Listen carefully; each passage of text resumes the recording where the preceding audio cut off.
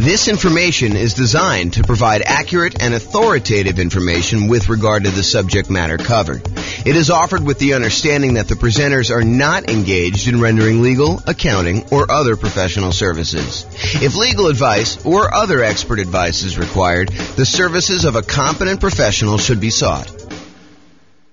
Welcome to the Nashville Real Estate Investing and Real Estate Financial Planning Podcast. Learn all about investing in real estate in Nashville, Tennessee, with a combination of real estate financial planning and modeling with numbers specific to Nashville, plus syndicated, more generalized recordings of live and pre-recorded real estate investing classes, not all of them specific to Nashville. Be sure to stay tuned after the podcast for a message from our sponsors. Well, good morning and welcome, everyone. I am James Orr, and today we have a really crazy, cool class. This is the class where we talk about the classic discussion, the classic question of, is it better to put 20% down or to put 25% down when buying rental properties? Should I put 20% down? Should I put 25% down? Hey, I know that if I do 25% down, it's going to take me longer to save up that amount of down payment. So I'm going to be a little bit slower acquiring properties.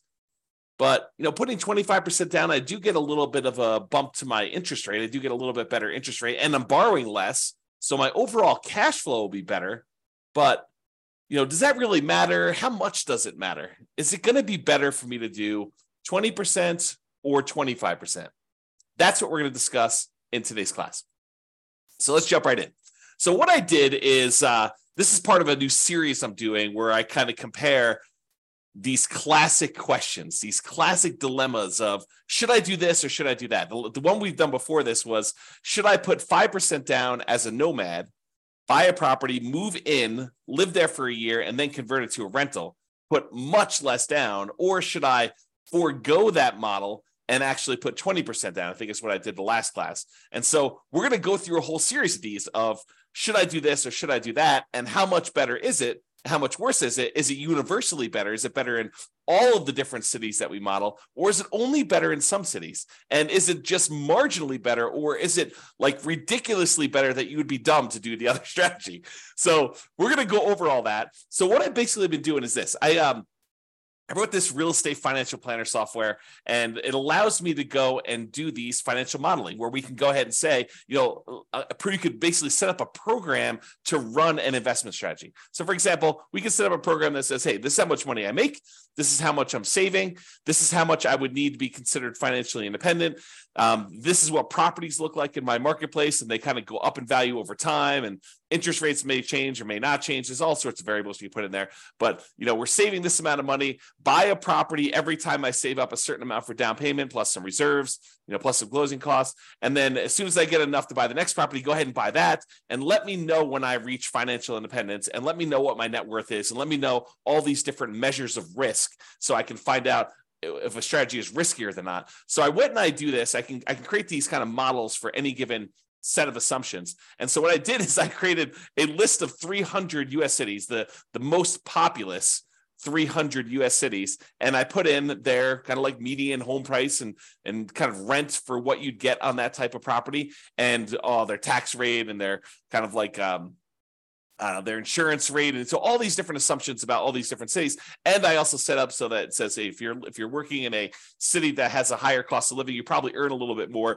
which also means that you need to replace a little bit higher income in order to be considered financially independent. So even though you may make more in a certain city, you actually have to overcome that as a hurdle to be considered financially independent in that city as well. And so I did these models in 300 cities for somebody who is buying 20% down rentals and someone who's buying 25% down rentals.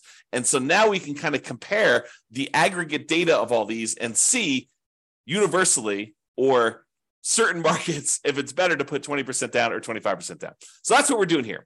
So this is what we're comparing. In both scenarios, whether you put 20% down or 25% down, I've assumed in this particular set of assumptions that you are not buying an owner-occupant property first. You are starting as a renter and you are remaining as a renter yourself for the entire duration. There is a class coming where I go and I show you what happens if you buy an owner-occupant property first, because there's some super interesting things that happen when you do buy an owner-occupant property first. For example, you eventually pay off that property, and the kind of thresholds you need in order to be considered financially independent drops, because you no longer need to have that much money in order to support a mortgage on the property you're living in. So how much you need in order to be considered financially independent could go down. You know, if you needed $10,000 a month to be financially independent to support a $2,000 a month mortgage or $3,000 a month mortgage, and if that mortgage gets paid off and you no longer have the principal and interest part of that payment, you may have taxes and insurance and all that other stuff, but the principal and interest part of it drops by $2,000. Well, you don't need $10,000 a month to be living on anymore.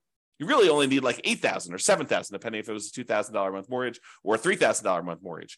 And so it becomes interesting because at some point, when you buy a house to live in, if it gets paid off, that your actual kind of like target in order to be financially independent drops. But we're not talking about that today. Little kind of teaser for another class. In this class, we are talking about analyzing whether you put 20% down or 25% down, and you are remaining a renter the entire time. So your rent just keeps going up with inflation, just like the rents on the properties you're buying as an investor, okay? And then you're remaining this renter the whole time, but you buy rental property when you've saved enough for your down payment, plus your closing costs, plus 6 months of reserves for your personal expenses, and 6 months of reserves on all of the properties that you own up to that point, including the one you're buying. And additionally, you need to qualify for that loan based on a 45% debt to income ratio. So if you're buying properties that have negative cash flow, then that could hurt you moving forward of trying to qualify for the next property. You need to wait for the rent to kind of creep up enough for you to actually get a good debt to income ratio where buying the next property is acceptable, which is the reality, right? I mean, if you're buying negative cash flow properties and you go to the lender and you say, I want to get a loan, they'll be like, hey, you don't qualify. Your debt to income ratio is out of whack. So we do take that into account when we do our modeling. And it does come into play when we have some of these markets where cash flow is really, really hard. And I'll also point out, kind of jump to head to a slide I'm going to talk about in a little bit, we are not optimizing for cash flow. You'll notice throughout the classes I've been teaching recently, we've been really focused on all the different ways, the 88 different strategies that we have for improving cash flow on properties. Because right now in our marketplace, prices are up, interest rates are up a lot, and rents are lagging. So cash flow on properties is really hard in a lot of markets. And so we've been talking about all the different ways that we can go and improve cash flow. Well, I didn't do any optimization for this. This is sort of like me taking kind of a middle of the road, median sort of price property. And in a lot of markets, you're probably not buying median. You're probably going to buy a little bit below median. And I'm also just taking what a typical rent would look like in a property, not optimizing in any way. Okay. So with that being said, you buy the property when you have the down payment plus closing costs, plus 6 months of reserves for personal expenses and 6 months of reserves for all the rental properties you bought up to that point. And you can qualify for the loan based on a 45% DTI, debt to income ratio. And we're going to buy up to 10 properties in total. So you'll have up to 10 rentals. Sometimes you don't get there. You don't quite buy 10, right? Most of the time you get very close. But then you're not buying an owner-occupant property living at all. With the 20% down one, you save up until you can buy 20% down, non-owner occupant properties, and then you put a renter in the property immediately, and you repeat that until you have your 10 rental properties total, based on your qualifications and your ability to save for your down payment based on that. For 25% down, same thing. You save it up until you buy 25% down, non-owner occupant properties, you put a renter in the property, and you repeat that until you have 10 rental properties with that one. Now realize, as I mentioned at the beginning, putting 25% down gives you a slightly better interest rate. And because you're putting more down, it means you're borrowing less, which means your payment is lower. When you borrow less money, your payment is lower. And because interest rates are lower, it's doubly lower. Not exactly 2x, but it's lower for two reasons. It's lower because your interest rate is lower, and it's lower because you're borrowing less. Okay. But it means slower acquisition because, at least in the beginning, because it takes you longer to save up a 25% down payment than it takes for you to save up a 20% down payment. So it's a little slower to acquire the properties, but with improved cash flow, your savings rate increases. So eventually it might be faster to buy those next properties because you have so much better cash flow. Super interesting. This is like the challenge, right? Like, what's going to be better when you do this?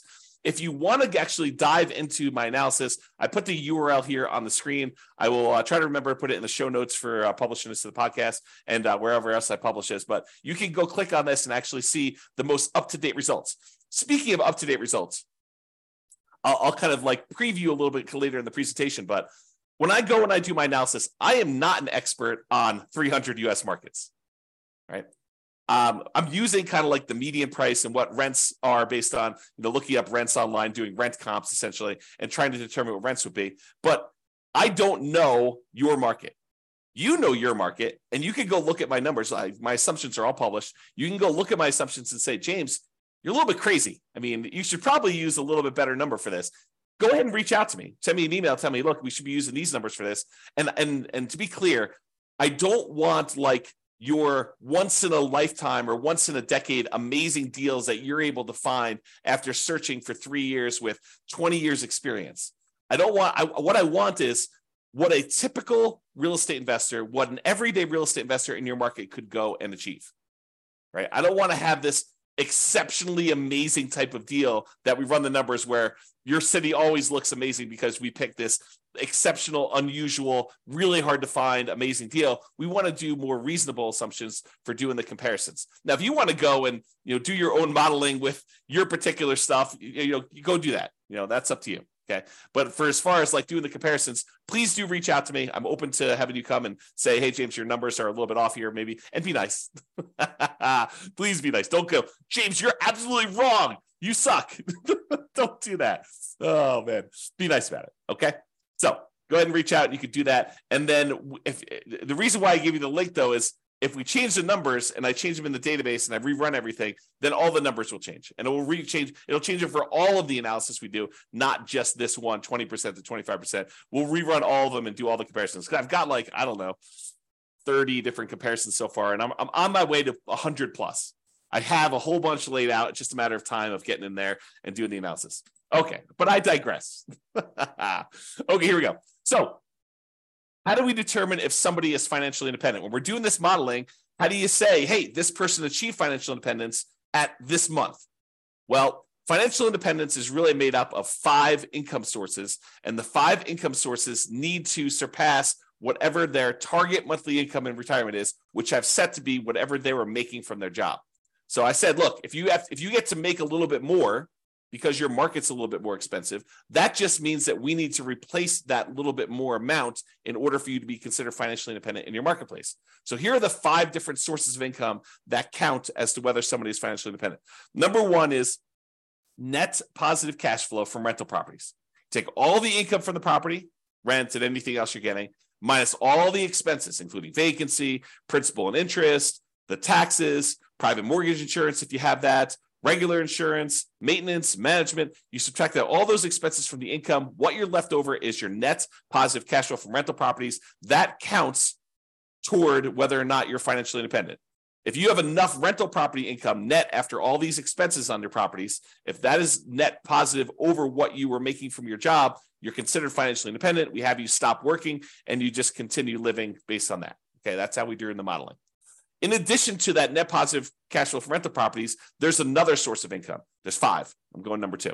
So you can take any money you have left over that is invested in stocks or bonds or loans as a lender, if you're making hard money loans or whatever it is, times whatever your yearly safe withdrawal rate. If you've heard of the kind of Trinity study or the 4% rule, we're basically taking any money you have invested outside of your rental properties times whatever your safe withdrawal rate, which we're going to assume to be 4% for all of these. And that gives you a number as well. So if you've bought your 10 rentals and now your money is sort of accumulating in your account and you get to $1 million, you'd have about $40,000 per year contributing to you being financially independent. Just using like an example. We do the actual math. It doesn't have to get to $1 million. We'll do it for $100. We'll do it for $10,000. We'll do it for $500,000. Any number you have, we'll multiply by your safe withdrawal rate, divide by the number of months in order to find out what your monthly income is, because we calculate it monthly, and we'll determine whether or not that contributes to being financially independent. So those 2 things, net positive cash flow and your invested assets times your safe withdrawal rate, plus these other 3 sources of passive income, which I did not model here because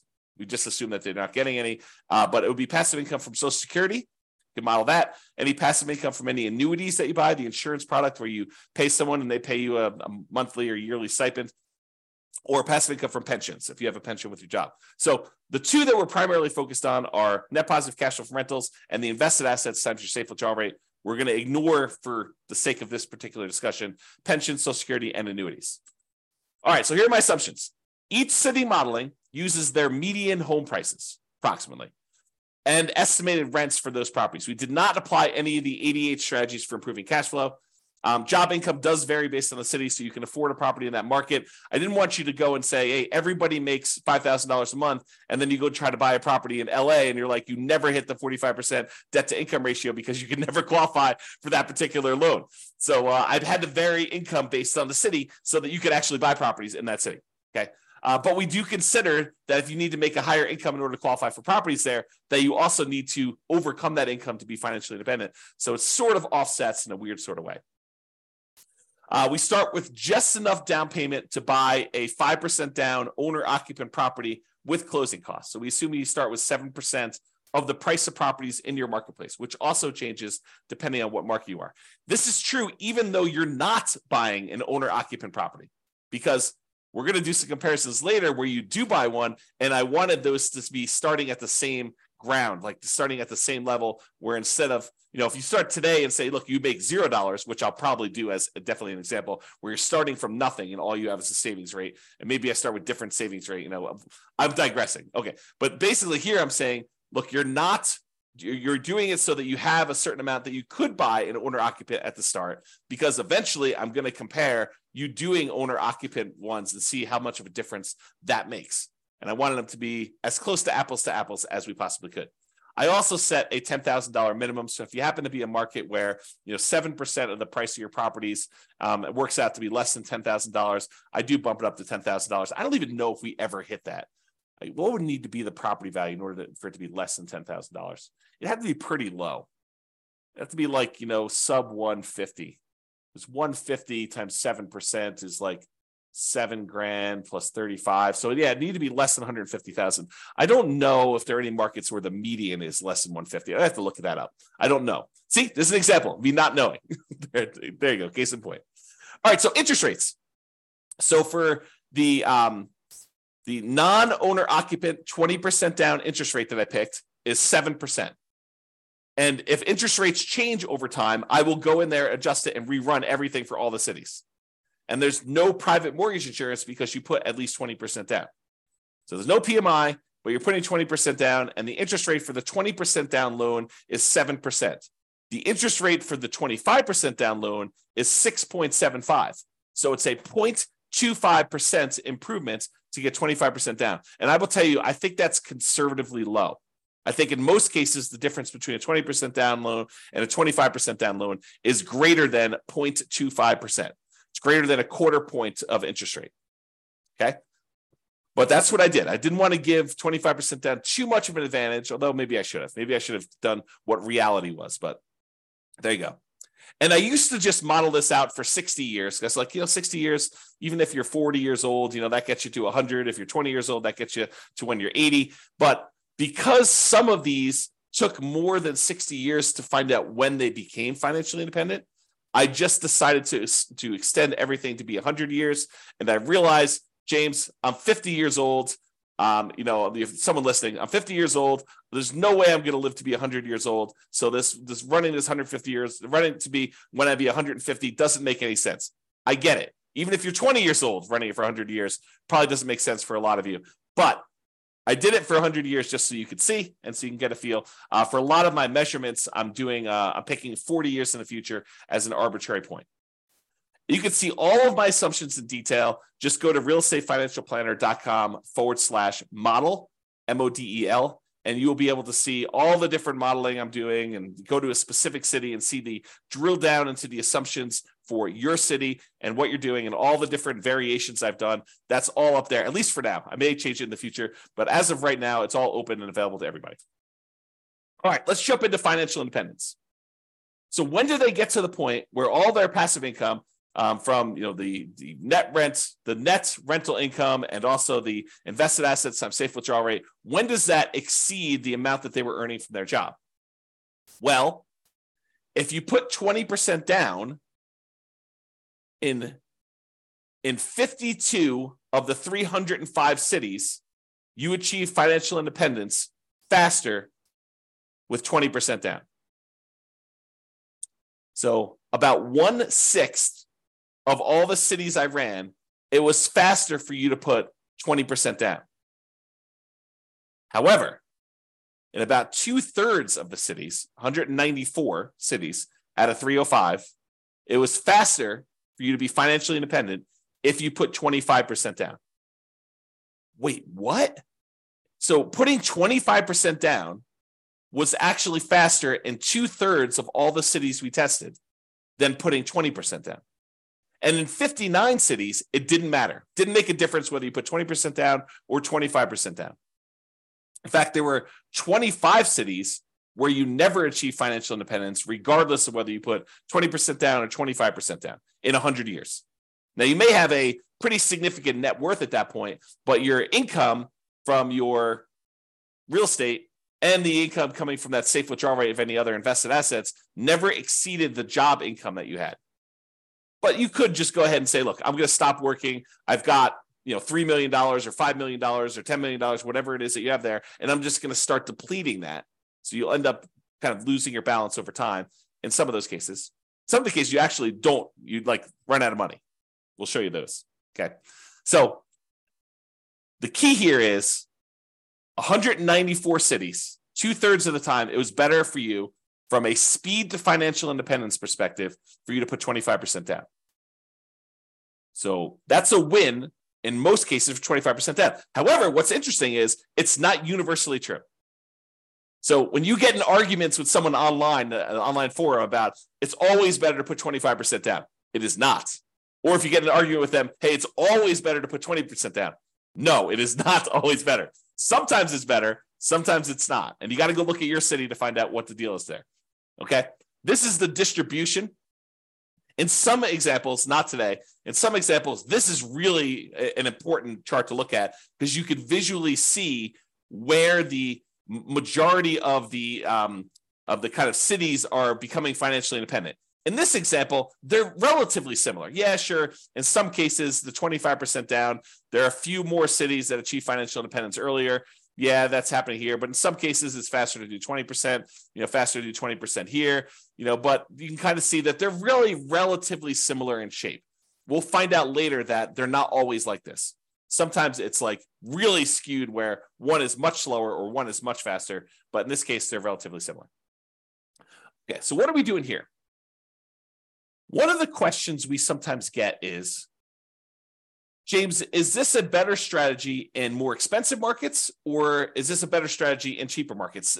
Are we talking, is the difference when you do the 20% down versus the 25% down, is it really a situation where, 20% down works in these really inexpensive markets, but 25% works in more expensive markets or vice versa?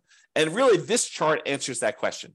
So what this does is it shows you how much better 20% down is versus 25% down is, or how much better 25% down is versus 20% down is, depending on the color.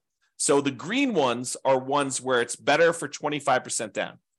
You're achieving financial independence faster for all the green ones with 25% down. All the red ones are it's better to have done 20% down.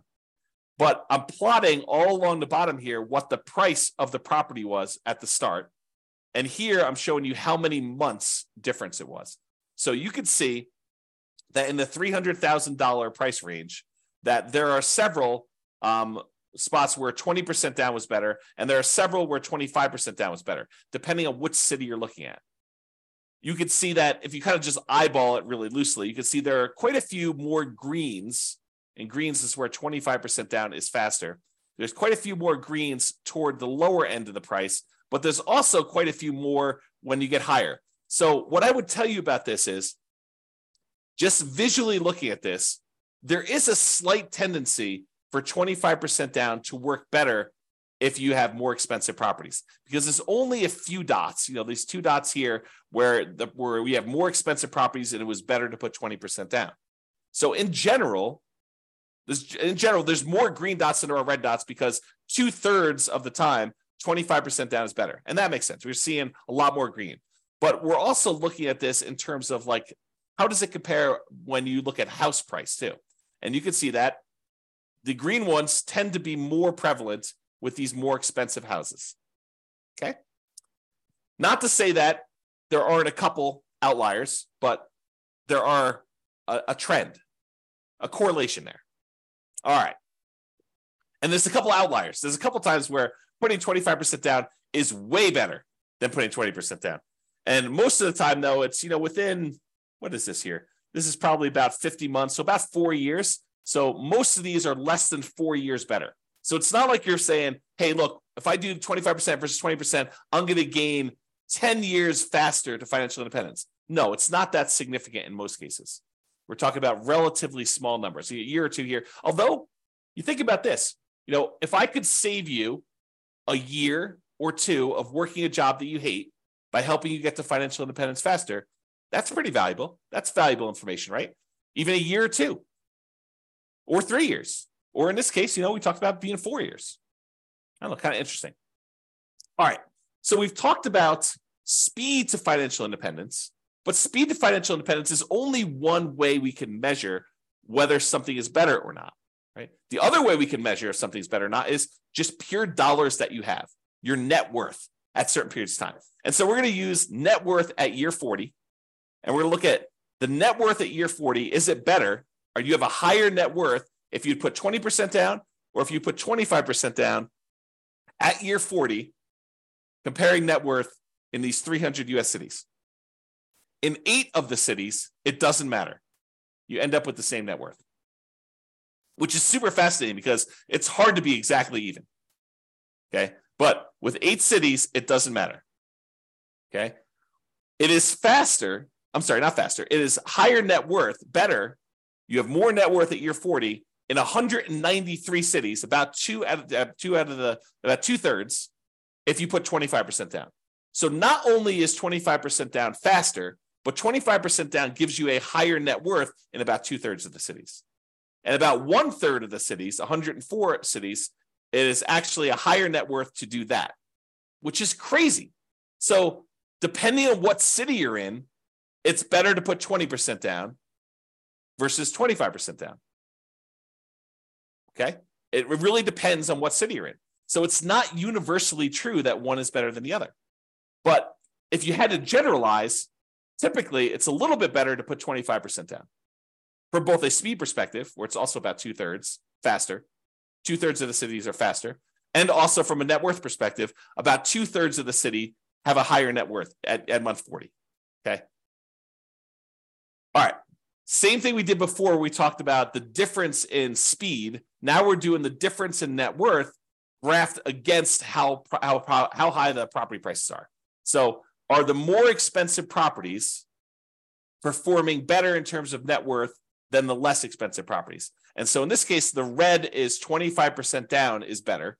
So in this case, the reds are appearing more frequently at the higher end prices. And so it is slightly better to put 25% down on these higher priced properties than it is to put 20% down in terms of net worth. Okay. Now down here, I wouldn't say one is better than the other because there's a bunch of each, but up here, it looks like there's only reds, which is, it's better from a net worth perspective to have 25% down as you get more expensive in your properties. And that sort of makes sense, right? A lot of the more expensive properties, they tend to have not as good cash flow. They're very expensive and the rents are a little bit lower. And because of that negative cash flow, it's better if you put more down because it means you have less negative cash flow or slightly positive cash flow, depending on what the exact situation is in that city. And so this sort of makes sense to me, that if you put more down, you're likely to do a little bit better in those markets in terms of net worth. All right. Ran out of money. This tends to be in expensive markets, which I'll show you here in a second. And we did not apply any of the 88 strategies to improve cash flow. But in some of these markets, you end up having so much negative cash flow that you end up running out of money. You're buying properties that are alligators and they're taking you down. And so we could fix this if we were to go in there and manually say, okay, look, we're not going to buy this property unless it has these characteristics. I'll buy slightly better properties. I'll improve my cash flow in all these different ways. I'll save up more down payment. I'll save up more in reserves. And we can overcome this. but realize that with the modeling we did, there were 11 cities that ran out of money out of 305. 11 out of 305. In 294 cities, it didn't matter. None of those ran out of money, but in 11 of the 305, you did run out of money, even with 6 months of personal reserves, 6 months of reserves for the property on all properties before you buy the next one. Okay. So there are things we could do to avoid that. We talk about those in other classes. So as far as which ones run out of money, it tends to be the more expensive properties. The overwhelming of things under $1 million. In fact, I can't see any under $1 million where it ran out of money. This really started applying when she got to about 1.25 million or so, and then all the way up to the really, really expensive properties where you have there. So if you happen to be in a really, really expensive market, we need to really pay attention to your cash flow, really need to improve that, to optimize for that, and take into account the negative cash flow you're going to have on those. Pick strategies that overcome that limitation. Okay? All right, so let's do a summary here. I've got two different versions of this slide. In one version of the slide, I'm taking the average. So I say, take the net worth at year 40 and take the average of all of the net worths of all 305 cities. So add them all up, divide by the number that I've got, and that gives you an average. But in other ones, another slide, I'm doing the median. So I'm taking all the net worths, I'm stacking them from lowest to highest, and I'm looking for the middle most net worth. That's what median is. Okay, versus average, where you add up all of them and then you divide by the number that you've got, and you've got an average. So I'm going to first start with median, and then I'll go to the averages, and we'll do the median a little slower, and averages we'll kind of summarize very quickly. All right, so median.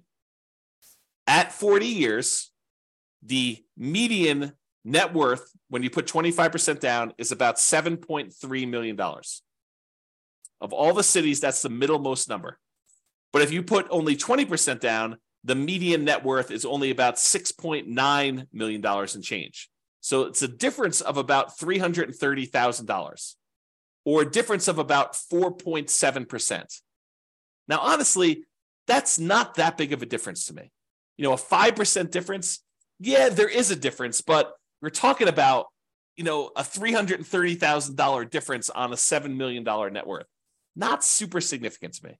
So while 25% is better, it's not like crazy 2 times better or anything like that, right? It's marginally better if you think about it. And as an aside, we're talking about the net worth 40 years in the future. So the rule of thumb is, if you look at net worth 40 years in the future, we're really about a third of that in today's dollars. So a $7 million net worth is probably in that $2.3 million net worth today. That's what it would be worth in today's dollars. That's the rule of thumb. It's about 1/3. Okay, so net worth a little bit better. Of the ones that ran out of money, the overwhelming majority of ones didn't run out of money. And so that's basically the same for median. No difference there. Each of them bought 10 properties on median. So the middlemost one bought 10 properties. So there's no real change there. And as far as how long it took them to be financially independent, the minimum target monthly income and retirement achieved month, the MTMIR, that's what MTMIR stands for. When we achieve that, it's a little bit faster for the 25%. It's 2 years faster when you look at the median. So what's 2 years of your life working a job that you don't want to work worth to you? Well, it's 2 years faster to put 25% down, which is about 4.1% faster. Again, not a huge difference from a percentage perspective, but if you don't have to work a job you hate for 2 years, that could be great. Now, if you love your job, maybe it's not a big deal. Right? If you're like, hey, I love what I do, I would do it even if I didn't get paid. Awesome. But if you don't like your job, 2 years can seem like a very long time. So there you go. All right. So those are kind of like the metrics that we've got. So really 25% down is slightly better. It was 4%, 4.7% better in terms of net worth, and 4% better in terms of faster speed to retirement, to being financially independent. But let's look at risk. Okay. So there's, I don't know, however many there are. There's 6 different measures of risk that we've got on here. One is rent resiliency. How far rents can drop before you would have negative cash flow. And if you're putting more down, you would think that that would make you less risky because your monthly payment is lower. So your rents could drop more before you'd actually have negative cash flow. So by putting 25% down, it should be less risky. And it is. It's about 10% 9.7% less risky over the entire 100-year period. This is not a snapshot in time. This measures risk over the entire period that you ran it. Okay. And there are other scenarios, not necessarily today, but there are other scenarios where the risk actually shifts. So it could be really, really risky early on and much less risky later on, or vice versa. It could be really, really low risk early on and much, much riskier later, or it could be sort of an even distribution of risk, which is pretty rare. You usually have spikes in there whenever you kind of increase certain things, but each risk curve is different. And it's interesting to summarize them, but it's more important sometimes to actually drill down and see what's going on an individual city basis. Okay, so we talked about rent resiliency, how far rents can drop before you'd have negative cash flow. What about price resiliency? How far prices can decline before you have negative equity? In other words, how much equity cushion do you have in your properties? And if you put more down, if you put 25% down, you would expect it to be less risky, which is true. So we have a 70% price resiliency on average for the 25% down versus 68 for the 20% down, or about a 2.9% difference. Again, that's not that big of a difference to me. That's almost the same, right? But 25% down is slightly less risky. What about debt to income? You know what? Your lender calculates a debt to income calculation to figure out what your debt to income ratio is before they give you a loan to buy a property. Well, we measure this every single month on all the properties that you currently own so that we can see what your debt to income ratio is on a 100-year term. And it turns out your debt to income ratio is better. It's lower for putting 25% down. You put more down, you have lower monthly payments for the amount of money you've got coming in, which is pretty much the same as you're buying the same properties. So your lower debt to income ratio means it's less risky for you to put 25% down. It's about 15% better for you to put 25% down. That's starting to become significant for me. That's an improvement. It's less risky from a debt to income perspective to put 25% down. What about if we took your debt load, how much debt you had in total, add up all the mortgages you have in this case, and we divide that through by what your total net worth is? We wanted to find out what the ratio of all the debt you're carrying is to your net worth.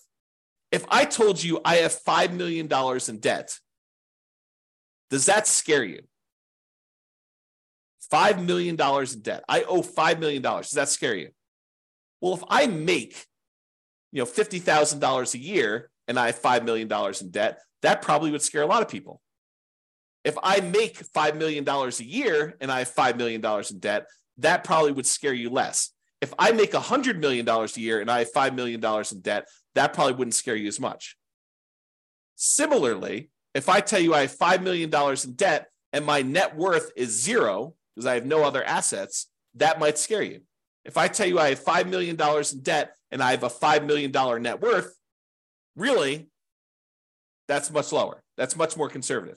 What if I told you I had a $100 million net worth and I have $5 million in debt? You'd be like, that's fine. You could go ahead and take some of your assets and pay that off really easily. And so we want to look at your debt compared to what your net worth is to see what that ratio is. When you put 25% down, that ratio is improved. It's better. And so it's lower. You have a 32% debt to net worth ratio, which is about 8.6 better than the 35% you have when you put 20% down. So it's less risky to put 25% down. What about your debt to your liquid net worth, or what we call debt to account balance? Sure, your net worth consists of the equity you have in your properties, plus any money you have invested somewhere in stocks or bonds or savings or whatever it is there. But what if we say, let's ignore equity, because equity is really hard to get at sometimes. So let's just look at what your debt is compared to your liquid net worth, how liquid you are compared to that debt. Well, we can measure that, debt to account balance, and it turns out that oddly enough, 20% down is slightly better there. 20% down is slightly less risky, and it's about 12% better. That's interesting, right? And then how many months of reserves do we have on average? Ideally, we want to have at least 6 months of reserves, but wouldn't it be better to say I have 12 months of reserves somewhere? Wouldn't it be better to say I have 24 months, I have 2 years worth of reserves, where I have enough reserves where if I didn't get rent for 2 years, I would be fine? Sure. I think that's more conservative.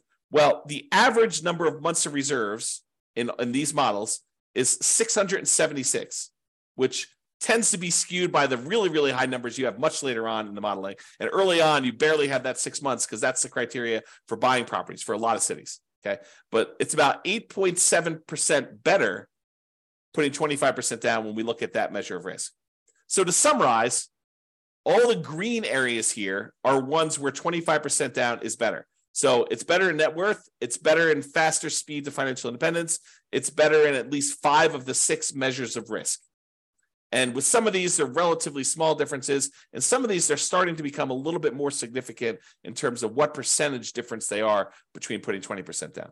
Okay. So that's all the medians, looking at the middlemost one for doing that. Okay. What about average? Well, with average, it's even more extreme. Not necessarily in a percentage, although in some cases it is, but with this, it's better to put 25% down universally when we look at the average for all the different cities. Okay. It's 0.7% better from a net worth perspective to put 25% down. It's 2.2% better from a speed to financial independence perspective to put 25% down. And then, it's much better for you to put, in the 10% range plus for several of these measures of risk when you're considering putting 25 or 20% down. So in general, it seems like 25% down is a little bit better. Not like all better. And it really matters which city you're in, honestly. Okay. Now remember, I've said this a couple times, you could apply the 88 strategies we have to improve cash flow to improve on these numbers. These are sort of like middle of the road numbers. We're basically using the median price property in the market and the rent we might be able to get on that property in that market. You could choose a better property and you probably would do better. And I do model some of these improvements. Like there are examples where I model and say, what if you could buy a property and get a 5% better price or 10% better rents or 10% better price, or you get slightly better interest rates, or you buy down the interest rate. Like I'll do all these different models and I'll compare them so that you can see what impact that has. Okay. Now, again, this is my call to action for you. If you're an expert at your local market, I am not an expert at your local market. And if you want to help me improve my numbers for the local market, reach out via email and I can update the numbers in our database to rerun all the scenarios to your market. And we can improve this so that everybody gets the benefit of being able to see how this compares. Now, I'm not trying to show best case that only a small number of real estate investors could expect to achieve. I really want to use numbers that any real estate investor in your market could expect to achieve. Okay. All right. Now, something interesting that comes up to some people here, and kudos for you, a little plus for you if this applied to you. So you're realizing that, look, we're buying these non-owner occupant properties. We're not moving into these properties, right? So we're buying investment properties. What if you live in a market where your market conditions suck? The economics of you buying rental properties in your market are just not ideal. Could you go and say, I live in blank city, but I will go invest in another city where the economics are much better? Sure, you totally could do that.